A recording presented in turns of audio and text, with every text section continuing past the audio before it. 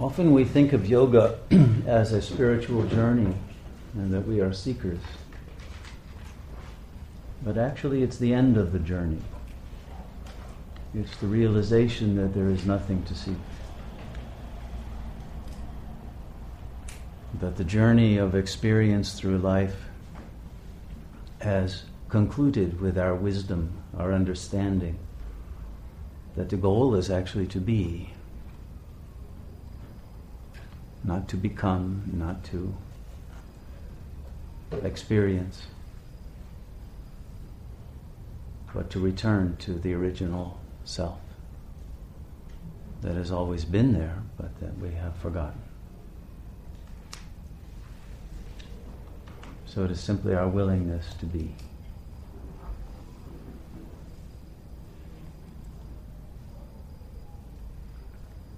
In that realization of our beingness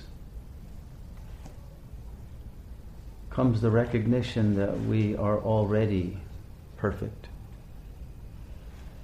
We are already filled with the supreme knowledge. That we are constituted of the supernal light, the divine light, that is the emanation of God. And that the term God refers only to the self that we have forgotten and projected into some other dimension.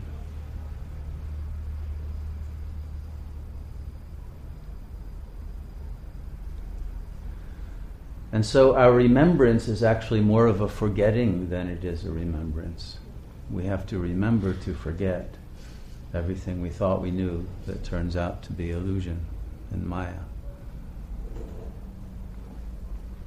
And in that forgetting, we must even forget language and forget that we ever thought we were anyone who had forgotten.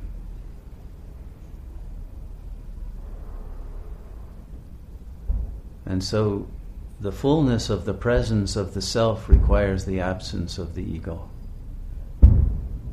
The absence of everything we thought we were, and the absence of everything we thought we were seeking or that we needed to be whole.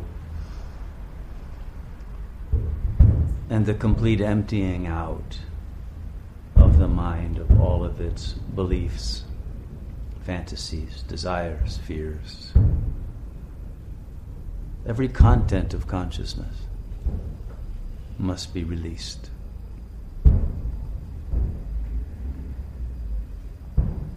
But in the recognition that all of those contents of consciousness never belonged to us in the first place, but belonged only to the illusory ego identity, which was simply a costume that we wore in order to navigate our way through a world in which, if we had recognized our real self, we would be invisible. And so we put on clothes that would enable us to appear to others who were not able to see the self. And then we forgot that we were just wearing the costume for their sake. And we began to identify with it. So it's in our forgetfulness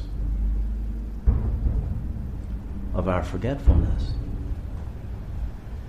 that we have fallen under the influence of karma. And on seeking substitutes for the fulfillment of the supreme realization. So meditation is the refusal of all substitutes.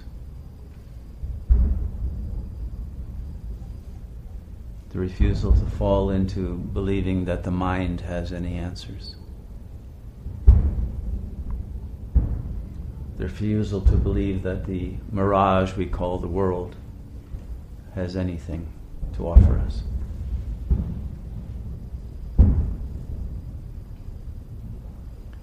And to refuse to believe that the self is a separate individual who is in a world.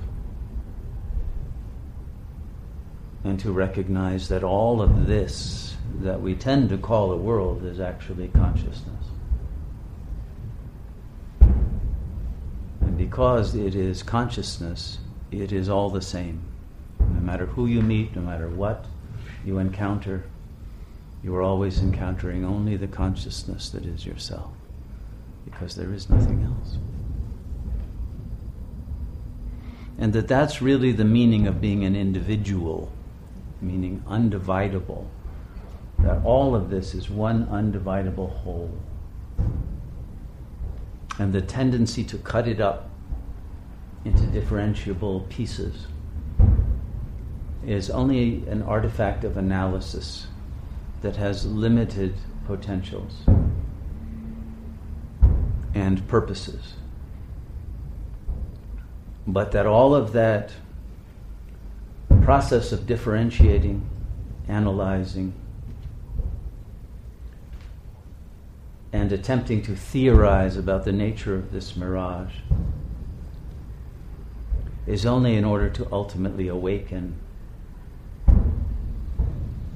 from that theoretical construct which ultimately recognizes its futility because it fails to comprehend the consciousness that is theorizing. And it's in that gap in which the realization of the lack that the mind is of its own source is what enables one to give up that which had been one's treasure, one's ability to think, in order to return to the source. That is the ultimate thinker, but that no longer thinks because it knows. When you know, you do not have to think. Thought is born of the failure to know.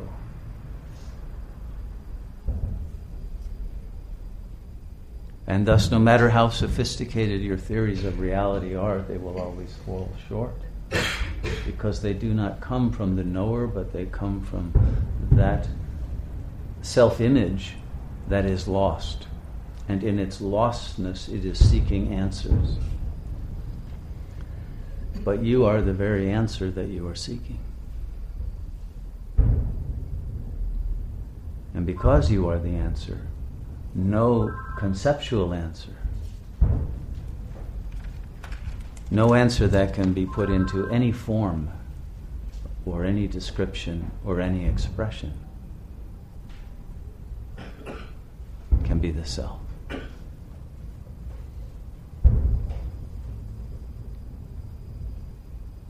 The world today is in a state of exhaustion.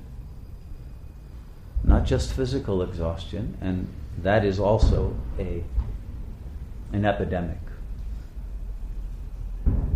And most doctors have to deal with many patients with fatigue and with other symptoms that come from that same exhaustion. On the mental level, depression, anxiety, lack. There's an exhaustion in the world of the arts, an exhaustion of creativity. There's an exhaustion and a bankruptcy of the system, an inability to solve the problems that the system itself creates, an inability to rise beyond the separate illusions that create conflicts, an inability to engender a vision of unity and wholeness.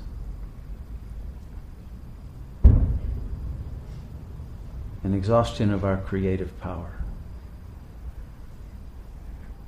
And it comes from the fact that we have cut ourselves off from the source, and without that source, the life energy with which we live has become depleted, our batteries run out, and our bodies are now without prana.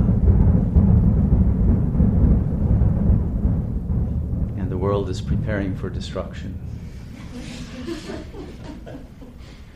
And most of the entertainment in the world today is simply a rehearsal of the destruction of a world that is terminally ill, to take it out of its misery. So how do we restore the life energy? How do we bring the prana back into the body? It can't be done with acupuncture. That can eliminate blockages in the prana, but it can't bring prana into the body if it's not there. Can't be done by any form of medicines except the one medicine of God consciousness. That is the only panacea, because that is the only source of the energy that alone can restore our capacity to think, to feel, to flow, to unite, to resolve our differences, our illusion of differences, and to be able to overcome all of the illusions of the world that are the failure to recognize the oneness that we are. That requires the energy that is, in fact, transcendence of the ego. And in that sense, it's a catch-22, because how can an exhausted being reach a state of energization when that is exactly what it lacks, and it needs energy to reach its own transcendent consciousness? It cannot be done. It cannot be done by the ego mind. And this is where the concept of grace comes in. It can be done by the self that is the battery, that is the source. And so it's very important not to think you are someone meditating trying to reach God, but to realize you are that God trying to reach this illusory individual.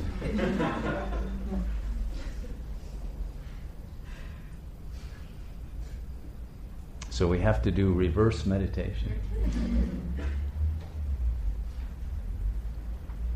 And once we do that, of course, that illusory individual will disappear, and the God self will emerge as the avatar that you have always secretly been, but that now must be revealed through all the masks that you yourself have been wearing in order to avoid knowing who you are. So now let's let the masks fall away and allow the supreme energy of life and love to flow and bring the unity of our being back to this world that has been a mirage. And let's realize that all of this world has ever been is a symbol of the Supreme Self. And that everyone here is a part of that one universal symbol that is the real, that underlies and pervades and empowers this world and will restore it and enable a new cycle of time to roll onward from that place of the perfect realization of the self.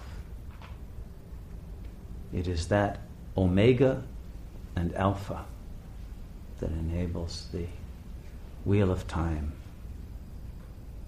to revolve once again into a new age of love and light.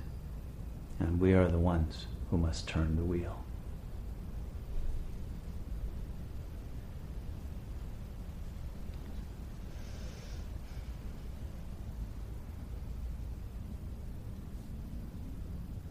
So let's reverse meditate together.